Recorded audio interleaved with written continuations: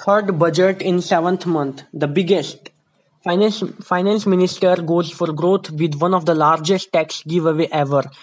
In one of the boldest economic initiative and easily one of the largest ever giveaway in India, the Narendra Modi government on Friday sought to reach out to investors and reverse the pessimism in India with a massive 1.45 lakh crore tax bonanza that will see the tax.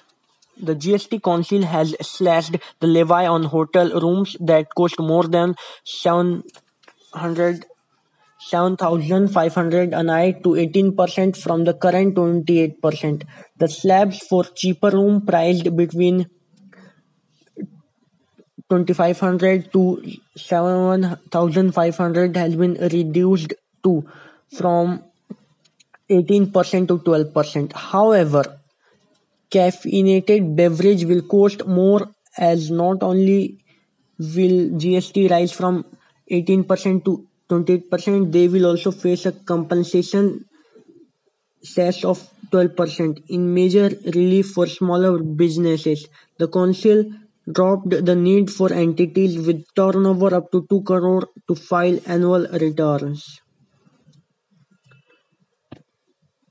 Beside Finance Minister Nirmala Sitharaman sought to stabilize the flow of funds into capital market and announced removal of the additional 20% tax on listed companies that had announced buyback before July 5 when the provision was announced as part of the budget proposal.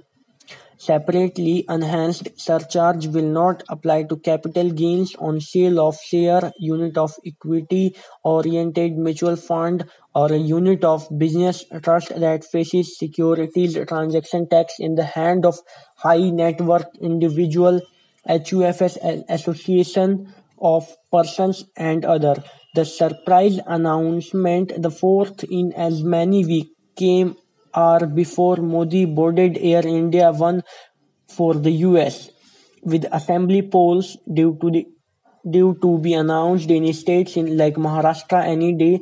The government had a small window before the code of conduct kicked in to rush the measures to revive the economy in the backdrop of a slowdown that saw quarterly growth rate moderate to an over 6 year low of 5% in April-June.